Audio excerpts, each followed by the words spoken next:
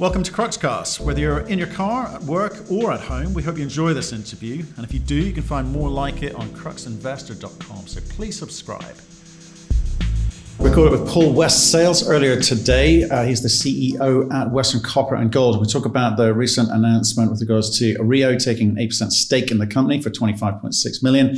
Terms and conditions apply.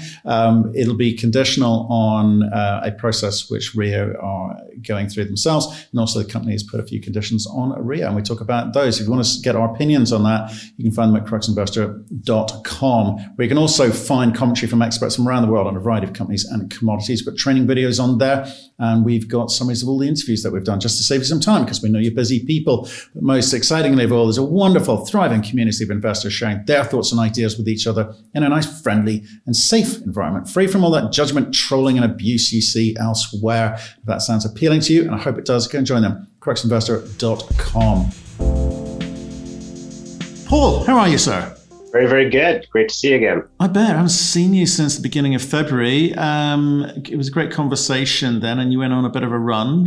You've been busy? Yeah, usually companies like us do most of our work in the summer, particularly when you have a project up in the Yukon. But it's been a very busy, end of winter and beginning of spring for us, for sure. I heard. I really enjoyed the last conversation, by the way, obviously with the addition to the board and the slightly more aggressive stance you're taking. Yeah. Really enjoyed talking about that. We'll put a link to the previous interviews below in the description so people can reference business plan strategies. Because this has been a long time in the offing. I'm calling you about the Rio press release. I'm intrigued by the terms, and we're going to talk about it in a second. But before we do, can you kick off, give us a 1-minute overview of the business for people new to the story, and I'll pick it up from there. Sure. Western Copper and Gold, very, very simple company. Single asset, the Casino Copper Gold project located up in the Yukon. Large copper gold project, 21 million ounces of gold, 11 billion pounds of copper. We've been developing it for about 12 years now. We've done the engineering. We've got some permitting under our belt. Where are we right now? We just signed a deal with Rio Tinto, which we're going to talk about. We have a PEA coming out in weeks at this point in time. It's due out by the end of Q2, so that's the end of June. The goal is to move this thing forward as quickly and as aggressively as possible. So getting back into permitting likely next year. Perfect. Obviously, copper's been on a bit of a tear as well, which has helped. Gold has come off and then seems to be bouncing back again. So timing is everything in this game. But so are picking the right strategic partners. Rio doesn't get better than that, does it? I don't think so, and I'll be honest, they've been an absolutely great group to deal with. They've been very, very good. Very good. Well, okay. So I do want to talk about it, but I also need to make the point that the number of companies that say to me, oh, Rio is in here, Sprott is in here, BHP is in here, we've got it made, the rest is plain sailing. And then I would say maybe 1 in 10 actually does something about it. It's not a guarantee. You've still got a lot of steps to get over. So can we talk about the terms under which Rio has come in as a strategic partner with you? So maybe talk about the quantum first of all, and then maybe we could get into what you need to do and what they need to do. Yeah, sure. One of the things that we did, I guess, let me take a small step back. A lot of these sort of strategic investments are at the exploration stage for companies that are drilling holes and just beginning to define their resource. We have a well-defined resource. We have a feasibility study that we're updating right now. So this is a different sort of investment from that perspective. And then the other thing that I'd point out, and this is very important, is that the terms that we have with Rio, all of them are fixed. So in terms of the terms that we have to work together to do the technical work, 18 months.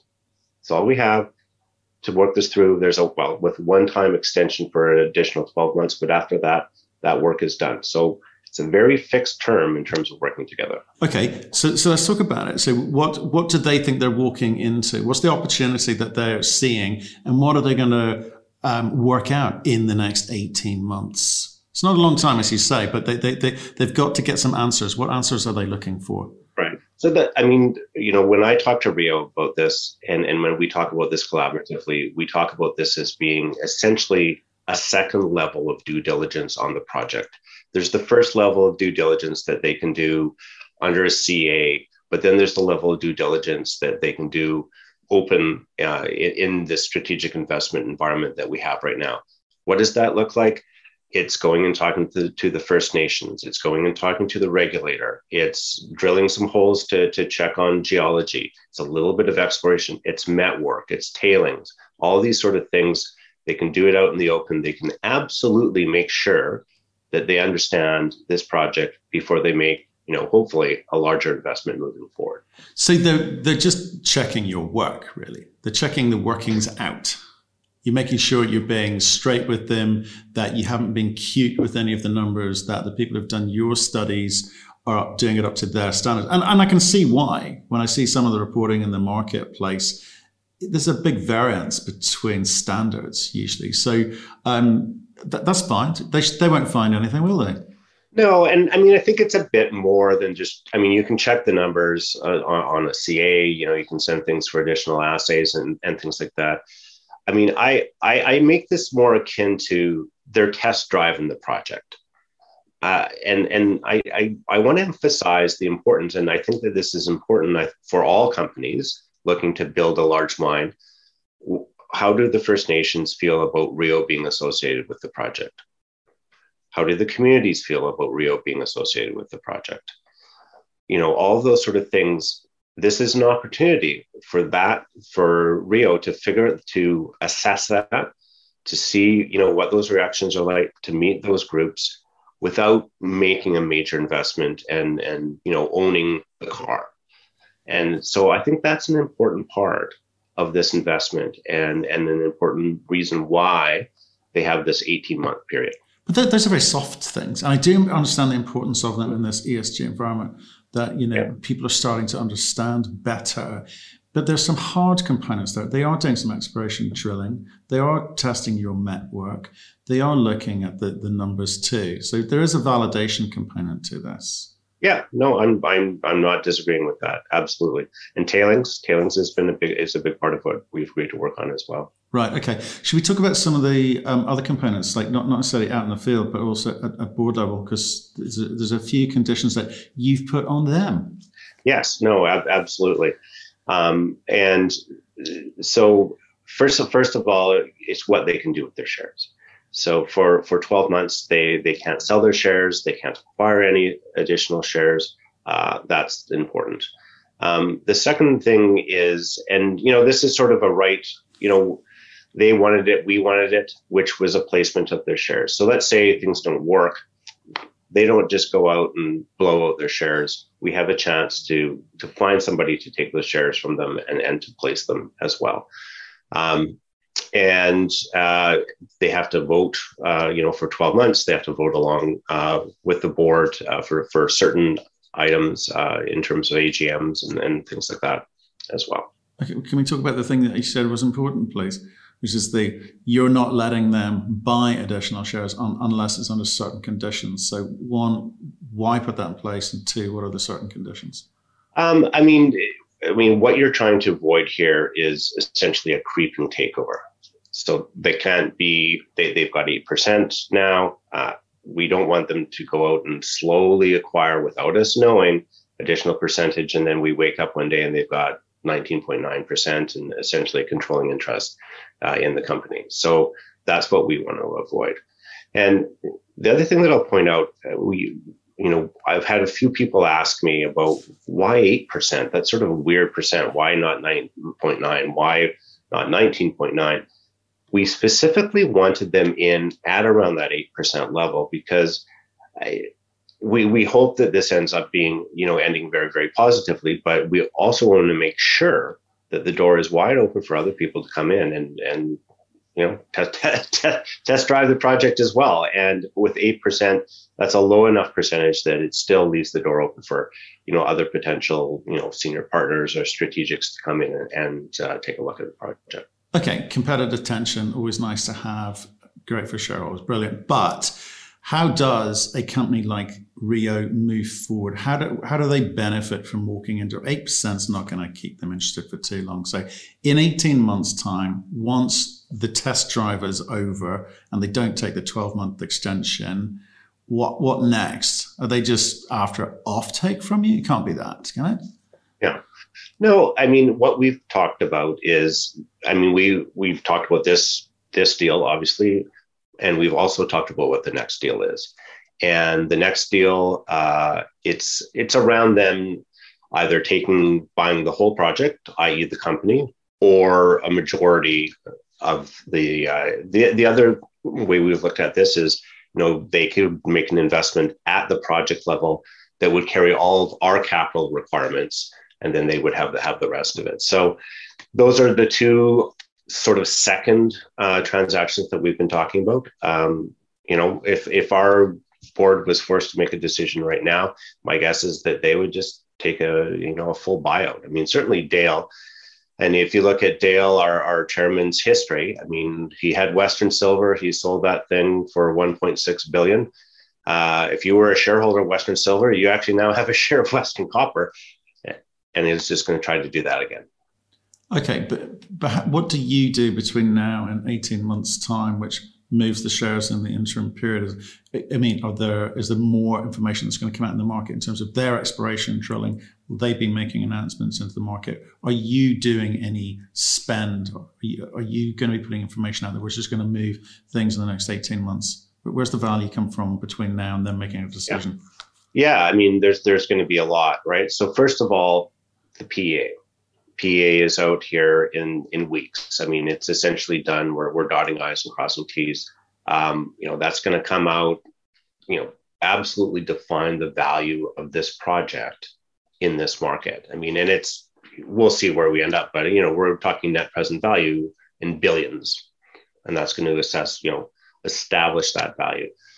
And then there's all this work we're going to be doing with Rio. So as you were bringing up, there's going to be MET results coming out. There's going to be a little bit of additional exploration, new engineering initiatives. But that work with Rio, our engineering work, but parallel to all that, we drive the project forward because, of course, you can't rely on the fact that, Rio may take us out or we'll enter into some other transaction with them in the future. We need to drive the project forward. Okay, but that's a really good discussion we should have, which is there's some old feasibility work which has been done. People understand the scale of the opportunity here. I understand, obviously, the copper and gold market is much more positive since that study was done, and the PEA is an important step in understanding the economics as they stand today. That's all good stuff. But do you feel that the pop in the valuation since the Rio announcement means that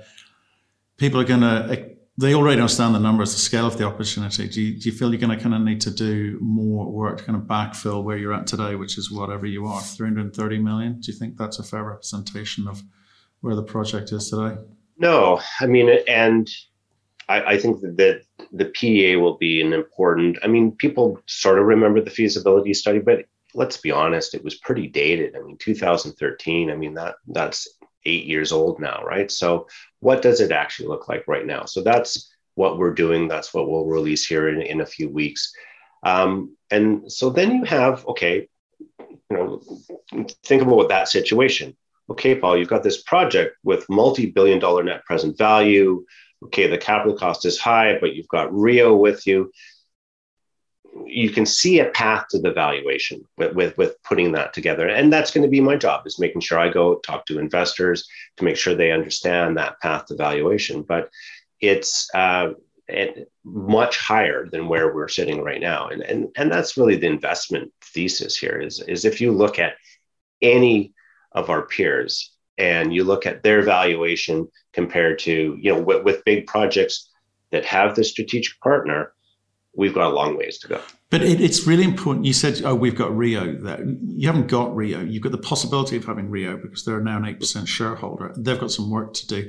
So the work that they're doing in the next 18 months is really important for the market to understand, because the CapEx is potentially huge, and you'd be back to square one if Rio walk away. It's a big number to try and get after. So That's what I'm trying to say, is that the work that you are doing and the work that Rio is doing kind of need to map and coordinate and work in tandem for the market to understand how the CapEx gets funded. So how have you two agreed to coordinate the message and that narrative in the market? Yeah, I think it's clear that it's all the work we're doing. So if you look at the terms, they actually have a right to second people into our organization. And we have a technical, committee that oversees all the work. So it's all work we're doing together. It's not Rio's work and our work. It's all our work. Rio has input into it. We have this technical committee. It's already kicked off. We've already had initial discussions on that. It's all work, and even the scope of work we've agreed to as well. So it's all work that benefits the project and moves the project forward. How do they validate your work? You said at the beginning they're also going to, as well as obviously talk to First Nations and local communities, but they're going to have to validate the numbers you've provided. If they're just walking up to you and going, "Oh, your number's correct," and you're nodding in and going, "Yeah, they are," that's not validation. So there's a little bit of work that they're going to have to do outside of that arrangement, surely. They're going to do some. I'm assuming they're going to do some work outside of that arrangement. But let's say, one of the things we're looking at to get really technical here for a couple seconds is say a boundary between one geological domain and another geological domain. Well, we've agreed to drill a hole. They've agreed to second someone to watch us drill a hole. All of that to happen. They come back out. They say, "Okay, yeah, we're comfortable with where that one domain ends and another domain starts." Like that's the sort of check work that's being done. Okay. And what's this 12-month extension or potential extension? Under what conditions would that happen? So they have a one-time right to extend. It makes sense. It's, as you said at the onset, 18 months isn't that a large amount of time. We might get to that point and say, well, there's more work that needs to be done. And it can be extended that one time for 12 months, but that's it. After that, then it's you got to take the deeper dive or walk. Right. So you've got a bunch of cash you raised just shortly before we last spoke at the beginning of February. They will set themselves a budget for their diligence process too, one suspects, during this 18 months period. I know you're working together, but they can't expect you to pay for the things which they need as part of their diligence, and you've got your own agenda as well. So there's a little bit of additional monies which they're going to have to either quantify or let the market understand. But when will that be? Do we know how much money they're going to allocate to that? And if there's a 12-month extension, does that suggest more money will be spent as part of that diligence process, or is it's just they need more time?